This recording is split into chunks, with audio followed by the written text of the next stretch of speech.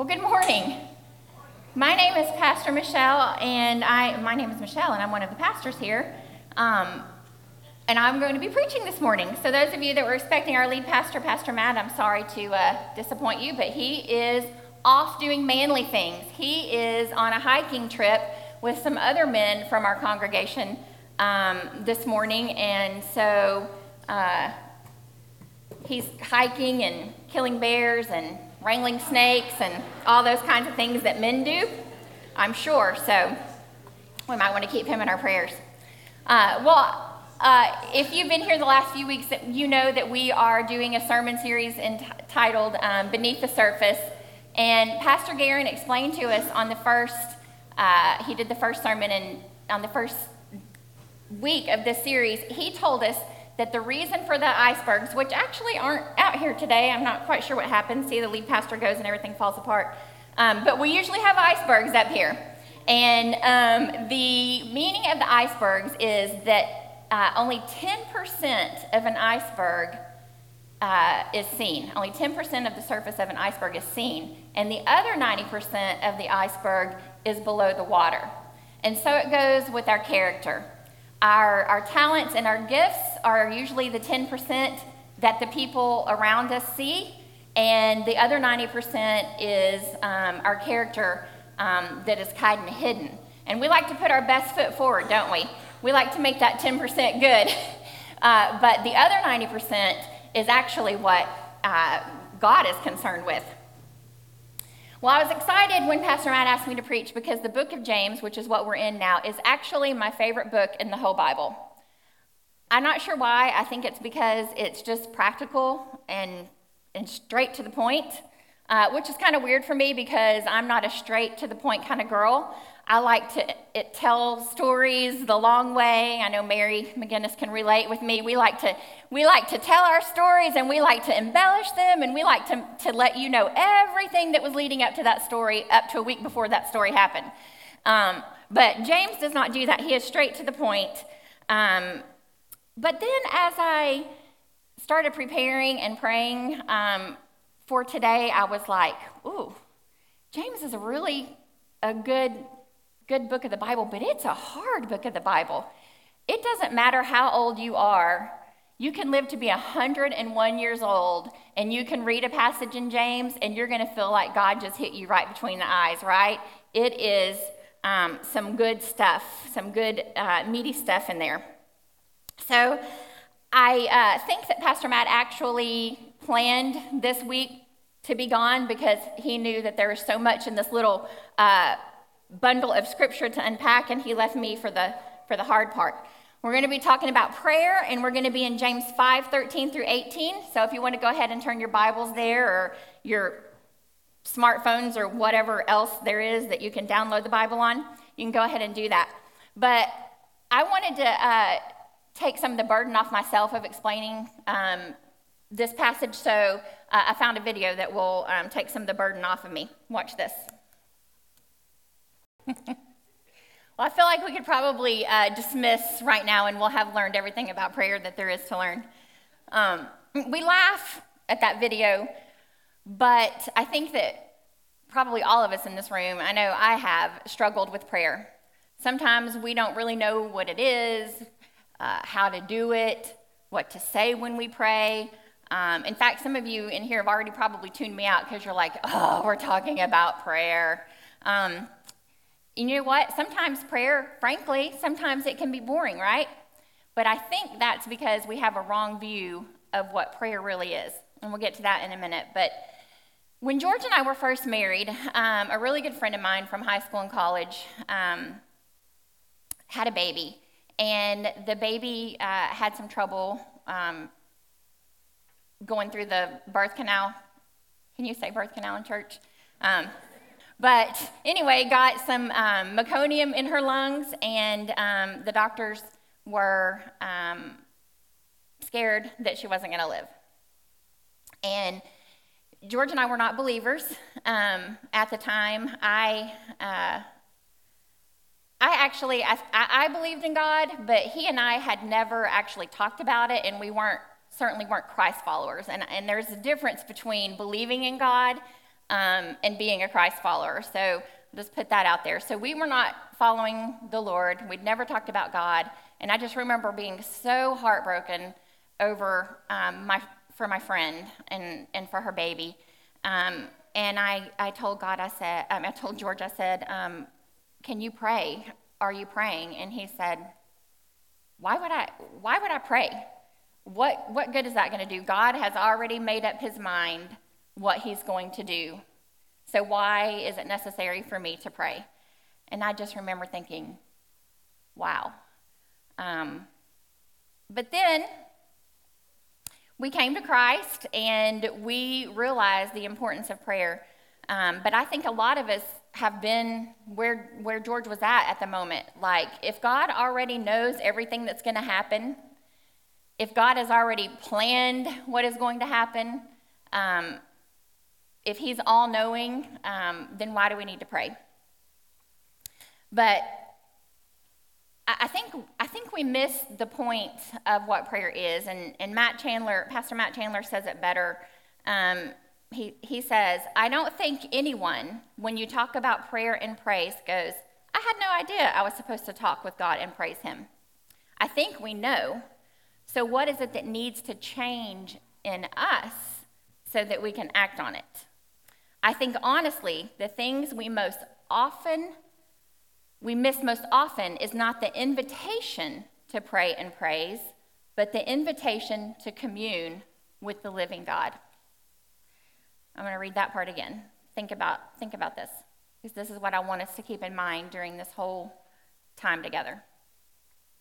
I think, honestly, the thing we miss most often is not the invitation to pray and praise, but the invitation to commune with the living God. All right, well, let's look at what James 5:13 through 18 has to say. He says, is anyone among you in trouble? Let them pray. Is anyone happy? Let them pray. Let them sing songs of praise, Is anyone among you sick? Let them call the elders of the church to pray over them and anoint them with oil in the name of the Lord. And the prayer offered in faith will make the sick person well. The Lord will raise them up. If they have sinned, they will be forgiven. Therefore, confess your sins to each other and pray for each other so that you may be healed. The power of a righteous person is powerful and effective. Elijah was a human being, even as we are. He prayed earnestly that it would not rain, and it did not rain on the land for 3.5 years. Again he prayed, and the heavens gave rain, and the earth produced its crops.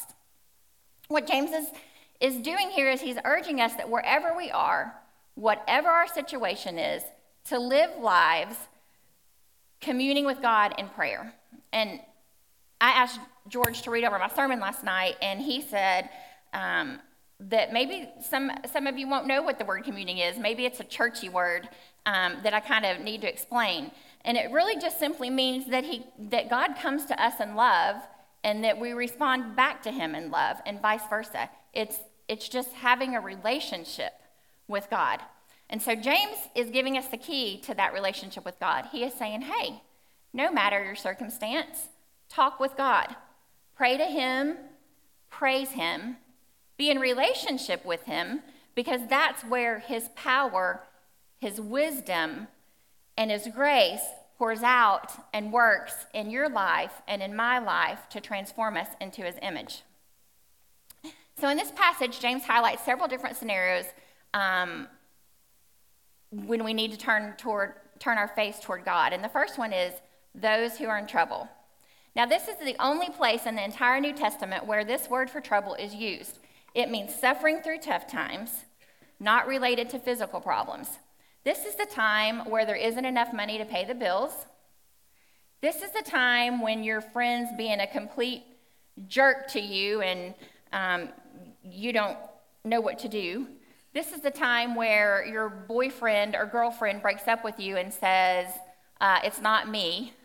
It's not you, it's me. This is the time where a storm, hurricane, tsunami, whatever, comes through and wrecks your whole entire house. I think you get the idea, but James is urging us to seek God in all of these circumstances, in all of our troubles. When your marriage is failing, James says, pray. When you are at a loss for how to parent your child, James says, pray. But if you're like me, sometimes prayer isn't the first thing that I think of to do when I'm in a situation. When I'm irritated with someone, when I'm experiencing trouble, sometimes my first instinct is not to pray. It's usually to call someone and vent. It's usually to just kind of freak out a little bit and just rant and rave. But that doesn't do us any good. The thing that helps in those situations is to go to God, because all of the other things that we do doesn't help one bit. It just instills the trouble in us a little bit deeper in our mind. So what we're do is we're go to God. And what about when you don't know what to pray or how to pray or what to say in that moment? Like you just have no words. Romans 8:26 through 27 says, in the same way, the Spirit helps us in our weakness. We do not know what we ought to pray for, but the Spirit himself intercedes for us through wordless groans. And he who searches our heart knows the mind of the Spirit, because the Spirit intercedes for God's people in accordance with the will of God. Isn't that amazing? We have a God who prays for us when we don't know what to pray. All we have to do is to be still in his presence and let him do the praying and just know that he's praying for us. That's amazing to me. A few weeks ago, I had a little bump in the road. I was distraught over a situation, and I knew that I should be praying. I knew that I needed to be in the Word. I knew I needed to be seeking God in this situation. But honestly, I was so overwhelmed, so distraught, so brokenhearted. I didn't even know where to start. I didn't even have it in me to pray. And so I texted a friend of mine, Rachel Medlin, and she's a great prayer warrior, and I said, I need you to pray for me because I'm having this issue and I can't get to God. He feels far away. And she texted back and she said she was praying for me, but she told me to turn some worship music on.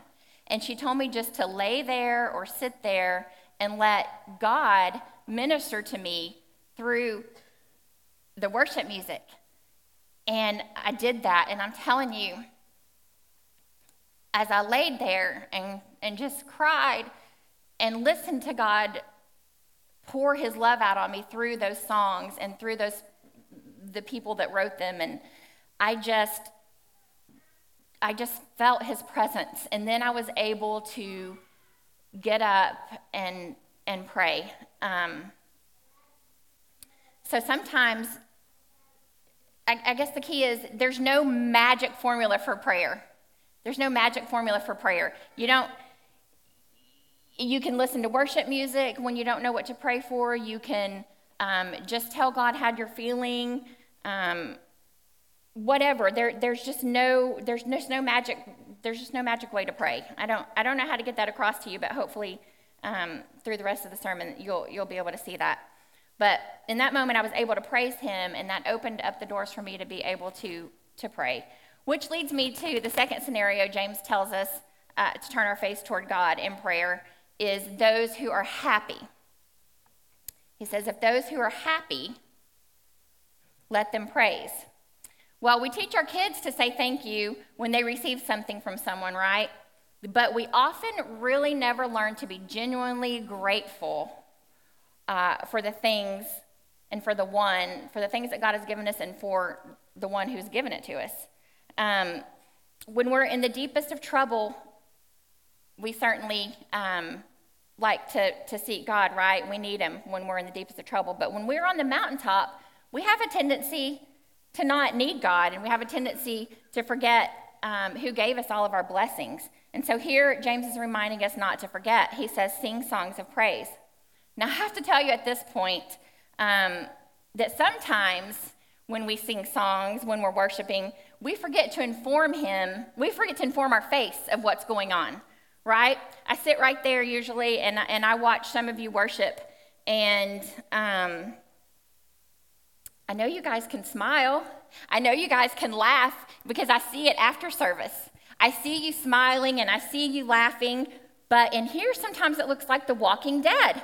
There is no joy on your faces when you're singing. And sometimes I want to get up here in the middle of Garen singing and I want to steal the microphone away from him and I want to say, people, do you not know that you are praising, that you are singing to the Lord of Lords and the King of Kings? What's wrong with you? So, I digress. But I know for some of you, singing is a weird thing.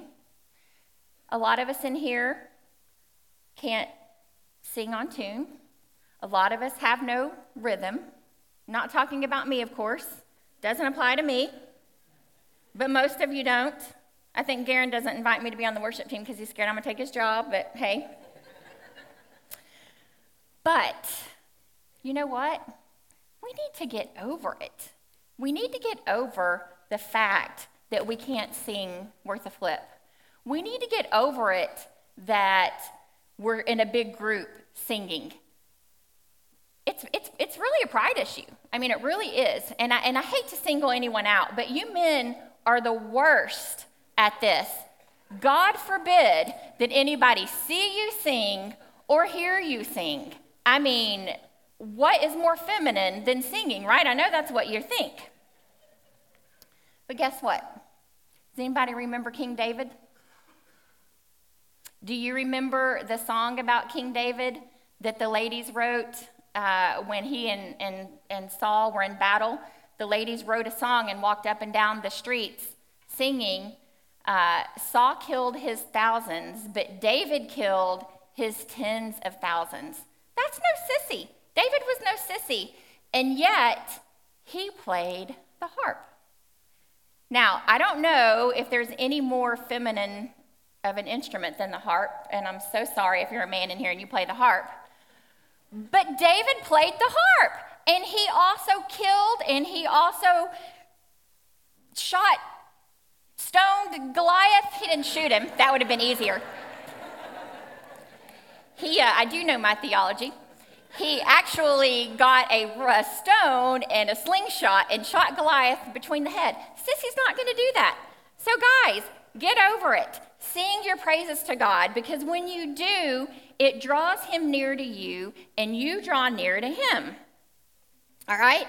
So next Sunday, I want us to be singing like crazy with smiles on our faces. The third scenario in which James urges us to pray is if anyone is sick. Now, I'm not going to spend a whole lot of time here. I struggled over this because I think that most of us maybe struggle with this passage a little bit because it says,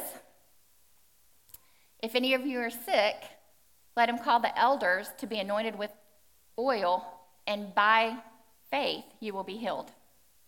Well, there's some arguments by scholars whether the word sick in this passage means physically sick or spiritually sick. But it's actually both. The Greek word for sick here means, one, to be weak, feeble, to be without strength, powerless. Two, to be weak in means, to be needy or to be poor. And three, to be feeble, sick. So in times of physical sickness, in times of spiritual weakness, or any other kind of powerlessness, James is calling us to look on God. But what does James say? Sorry, I already went over that part. I'm going to skip that part. So when he's talking about calling the elders of the church to pray over them and anoint them with oil in the name of the Lord, I think that the part of the scripture that we tend to focus on in our humanness is the healing part. I think that we all know people that have been prayed over and have been healed physically. And I think we all know people that have been healed, prayed over, and not healed physically. And the not healed physically is hard for us to grasp, and it evokes questions and all of that. But here's what I want us to focus on. Just as the Greek word for sick had two meanings, so does the Greek word for healed or well, depending on which version of the Bible you use. In this verse, it means 1, to cure, to heal, 2, to make whole, to free from errors and sin, or to bring about one's salvation. So God may not choose to heal us physically, and I don't know why he doesn't always choose to heal us physically. The scripture says his ways are higher than our ways, and his thoughts are higher than our thoughts. And so I don't know why he doesn't. But here's the more important thing than being healed physically. He heals us spiritually. And ultimately, isn't that the most important thing, to be healed spiritually, to be able to be right with God? I know that some of you have heard this story before, but we used to have a couple here that came to HFC. I don't think they were believers when they started coming, but they came with Nita and Chuck Copley, and their names were Jerry and Mary Price. And they started coming for a while, and they put their faith in Christ, and Jerry found out not too long after he started coming here that he had cancer, and the doctors only gave him 3 weeks to live, and his wife was pregnant, and early in her pregnancy too. And I will never forget where I was when I found that out. I had just gotten my nails done. I did not work then. I had just gotten my nails done, and Maggie Huff called me, and she said, "Did you hear about Jerry Price?" And I said, "I did not." And she said, the doctors have only given him 3 weeks to live, and Mary's pregnant. And I parked. I was pulling out of my parking space when she said that, and I didn't know these people that well. But I just remember being so heartbroken for them and so burdened by this. And I just prayed, and I cried, and I sought God on their behalf. And I do that a lot. I love to pray for people. I love to intercede for people, but I have no idea why this particular situation hit me so hard. But it did. And so as I began to pray, I felt like God said to me, do something about it. Get together the people of the church and pray. Well, this was before I was a pastor, before I went to Bible school, anything. I had no job up here. And I was like, well, that's not my job. How am I going to do that? Long story short, called Pastor Jeffrey, who was our pastor at the time, and he was like, well, sure, we can do that, but I've never really done a healing service before, so I'm not quite sure what that looks like. And so I said, well, I don't think it has to be fancy. I just feel like God wants us to get together and just pray over him. So we did. We invited, and he said, why don't you call them and ask them? And I'm like, me? What? So I remember calling, and Jerry answered the phone, and I said, hey, Jerry, this is Michelle Anderson. You don't have a clue who I am, but I go to your church, and I feel, you're going to think this is really weird, but I feel like the Lord is asking me to get together some people and pray over you. And he said, you know what? 3 weeks ago, I would have thought that was the craziest thing I'd ever heard. He said, but right now, I think it's a great idea. So long story short, we got a bunch of people up here. We had dinner with them. We got to know them, and we prayed. And we opened it up for other people that needed prayer, and we just prayed. We just prayed over him, just took turns, and just earnestly sought God on his behalf. Well, I wish I could tell you that Jerry lived, but for a long, long time after that. But what I can tell you is that he did live for a year and a half after that. He lived long enough to see his baby being born. He lived long enough to make amends with his father and bring his father to Christ. He lived long enough to be healed spiritually. And he said on his deathbed that it's okay. I'm ready to go because I know where I'm going.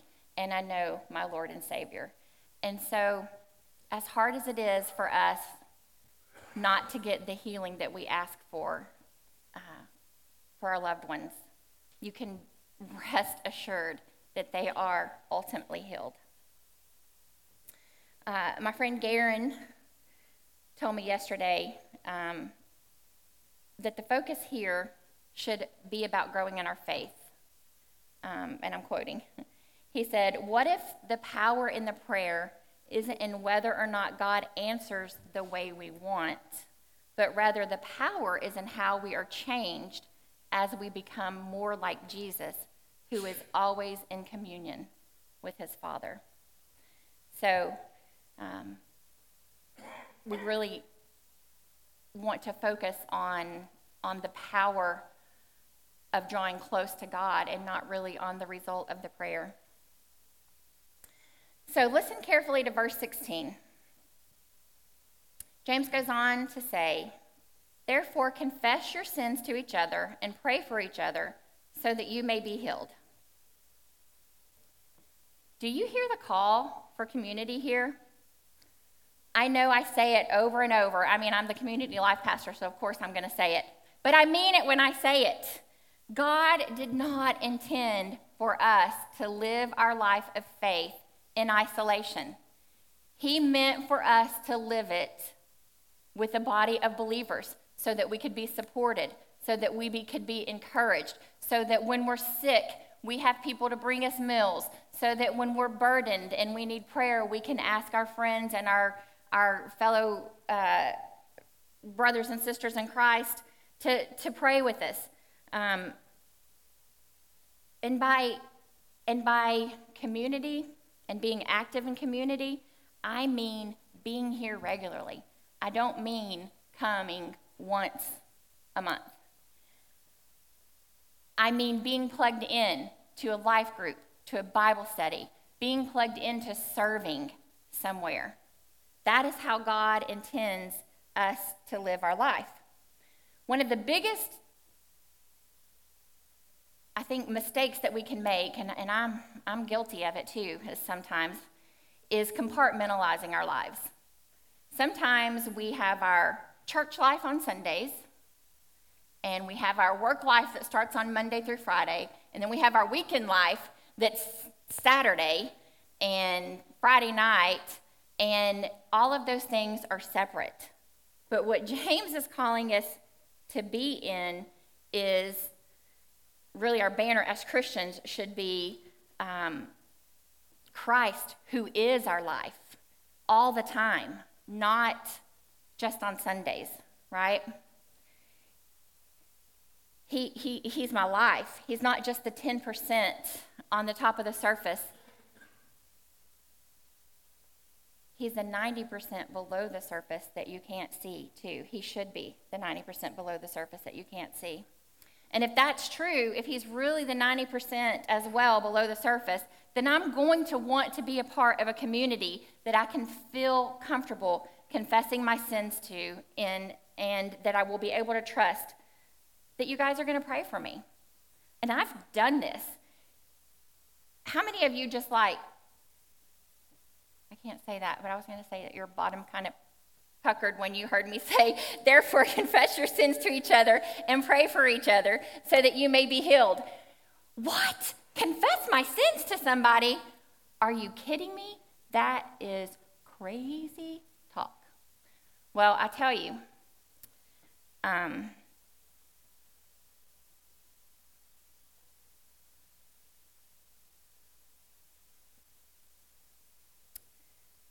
that one time, trying to say this without falling apart, one time I really needed to confess my sins.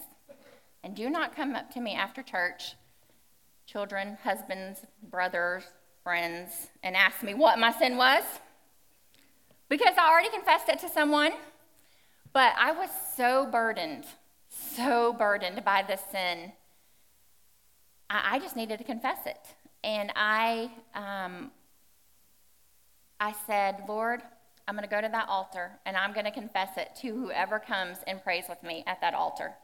So please let it be someone that I can trust. Please let it be somebody who is a prayer warrior.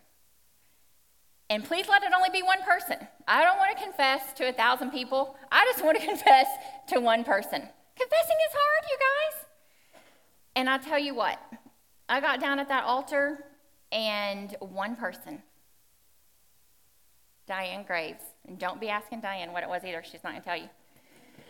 Diane Graves came down to that altar and prayed with me. I confessed, and can I tell you that the weight that I had been carrying around with me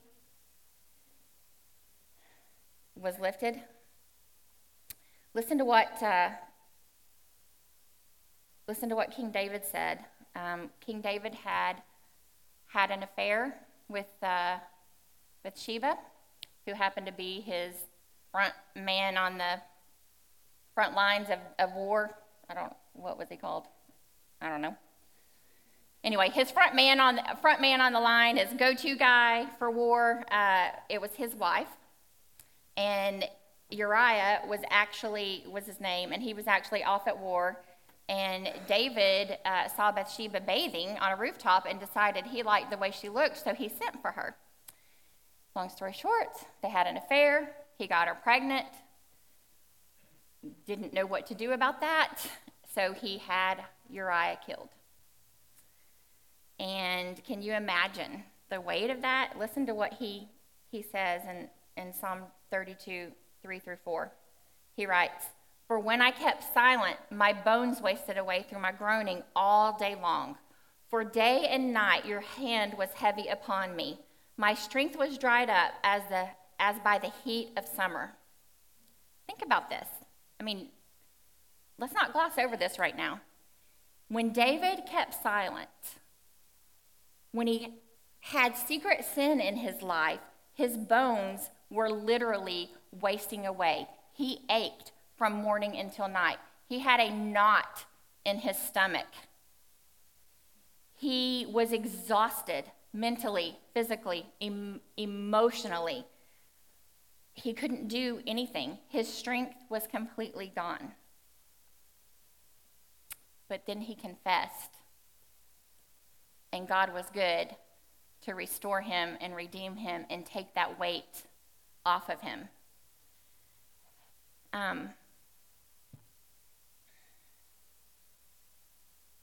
G, you can go ahead and come up now. You and the band can go ahead and come up now. I love the next couple verses. It says, "The power of a righteous person is both powerful and effective." Elijah was a human being, even as we are. He prayed earnestly that it would not rain, and it did not rain on the land for 3.5 years. Again he prayed, and the heavens gave rain, and the earth produced its crops. I don't have time to go into Elijah's story today. You can read about him starting in 1 Kings 17. But he was a man just like us, a man who saw God do great and mighty things, including providing a creek, a brook for him to drink out of when he was on the run. He even had a bird deliver him food. Now, I think maybe if I had that happen to me and seen God's provision that way, maybe I wouldn't question him. I'd like to think that, but I don't know. But Elijah had that personal experience with God, had God personally take care of him, and yet he still is a scaredy cat. He still runs. He still pouts. And he accuses of God of not caring. And at one point he says, "God, will you not let me just die?" Here's why I love this. In the midst of unbelievable miracles, he questioned God. In the midst of unbelievable blessings, he doubted. We do that too, don't we? We have so many blessings.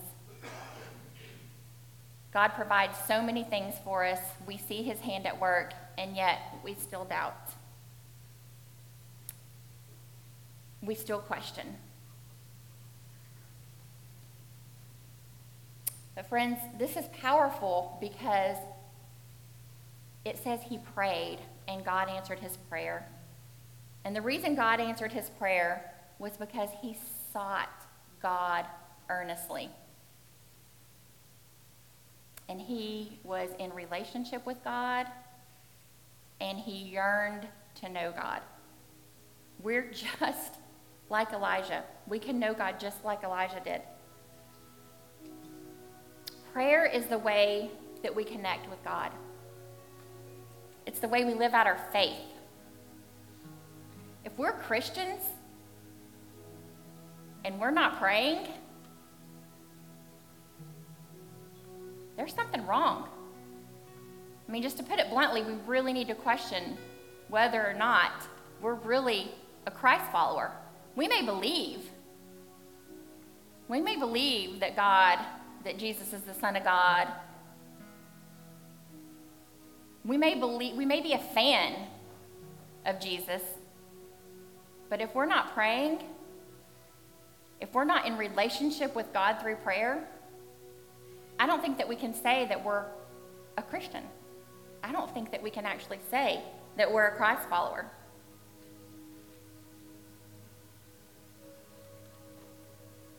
I said this earlier, but if we understood what prayer was, if we could just understand it, it would change the way we think about prayer. Prayer is the fundamental piece of our relationship with God. We talk to him, we listen for him, we praise him, we commune with him. It's like if you have a friendship or new friend, or you're starting a dating relationship, you want to get to know them, right?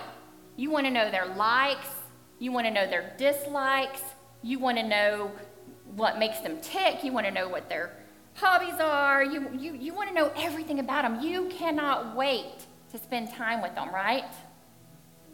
You can't get off of the phone with them, or you can't stop texting. In the case of these teenagers, they don't actually talk on the phone, they just text. But you want to be in constant communication with somebody that you're really interested in, right? That's the way it should be with God. We should want to be in constant communication with him. If we truly have a relationship with him, if we truly love him, if we truly want to know him, it won't be a chore for us to pray. It won't be dreadful for us to think about the prospect of praying. It will be something for us to look forward to. And you know what? There's no magic formula. I know I said that earlier. There's no magic formula for prayer. It's just simply setting some time aside to talk to God. And yes, we can pray in our cars. We can pray in the shower. We can pray anywhere.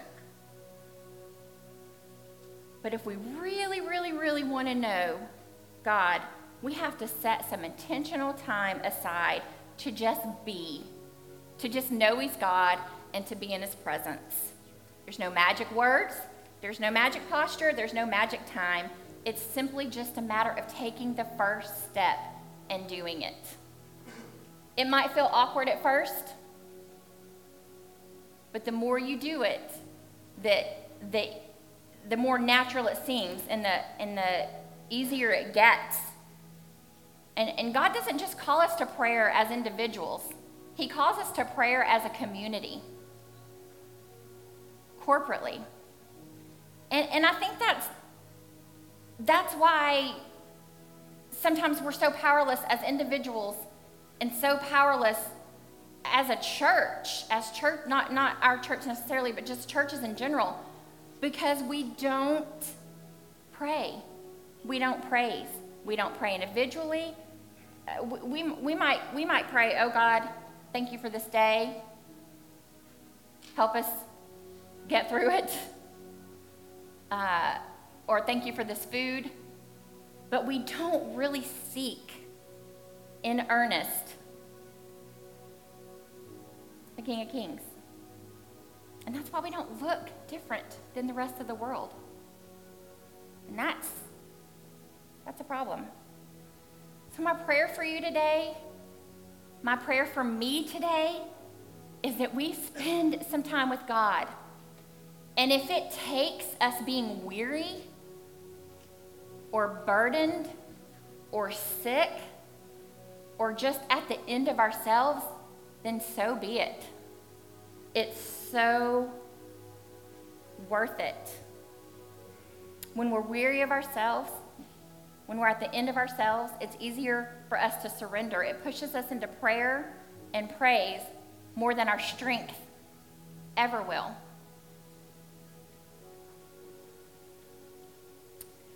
Theologian Soren Kierkegaard says, prayer does not change God, but it changes him who prays.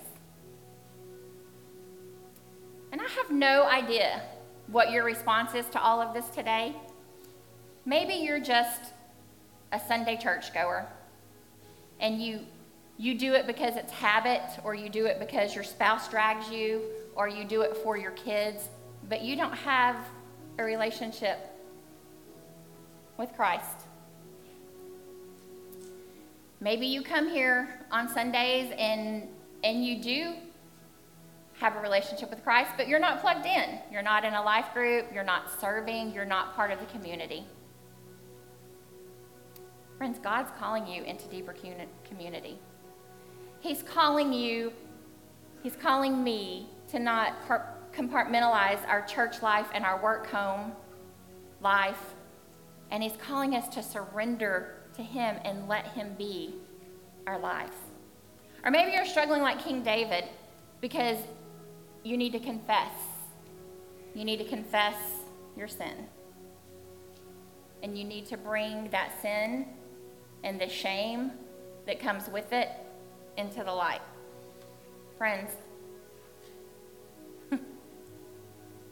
if you could do it on your own, if you could get over whatever that sin is, if you could get over that addiction, you would have already done it. You have to bring it into the light.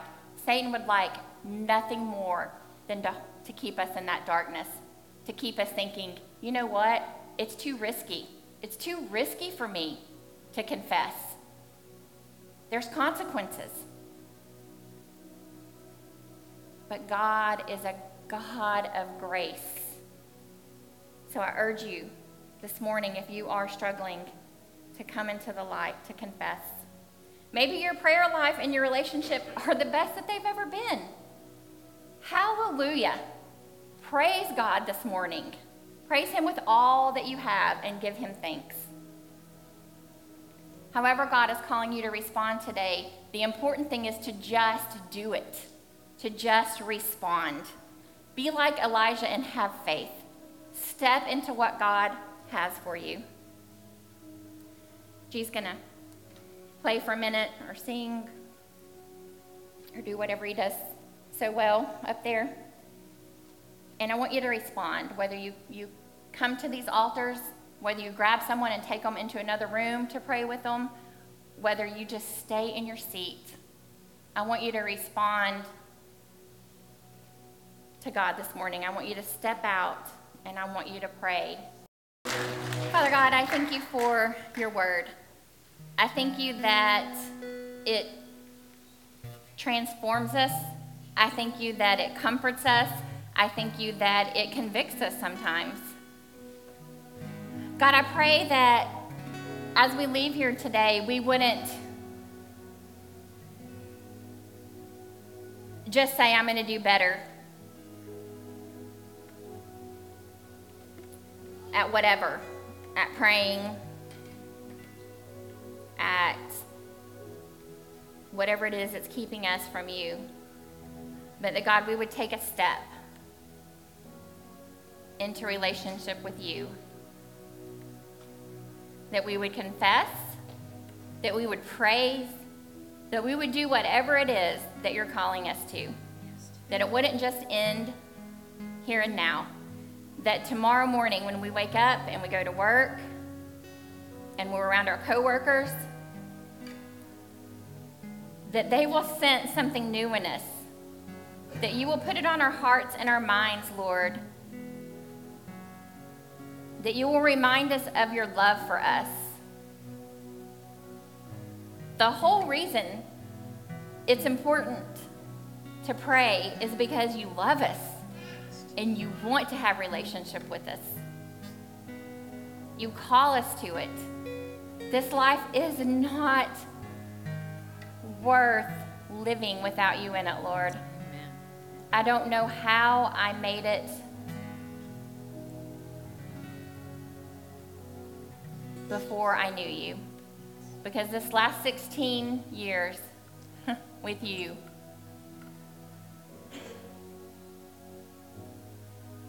has been the best thing.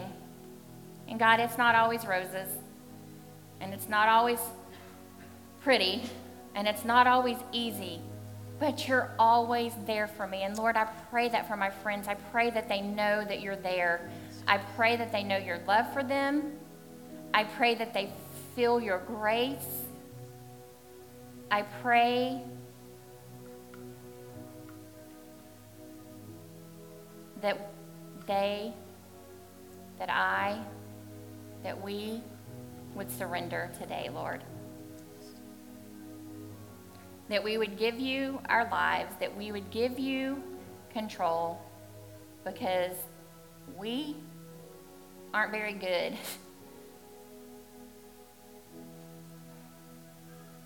with the control part. We think we are, but we're not. And what you have for us is better than anything that we can dream up for ourselves. So God, we praise you today. We thank you today for loving us, for the blessings that you've bestowed on us. And I pray that you would help us in the days and the weeks to come to pray earnestly, to seek you, to get to know you, to learn about you. And the more we do that, the more in love with you that we'll fall.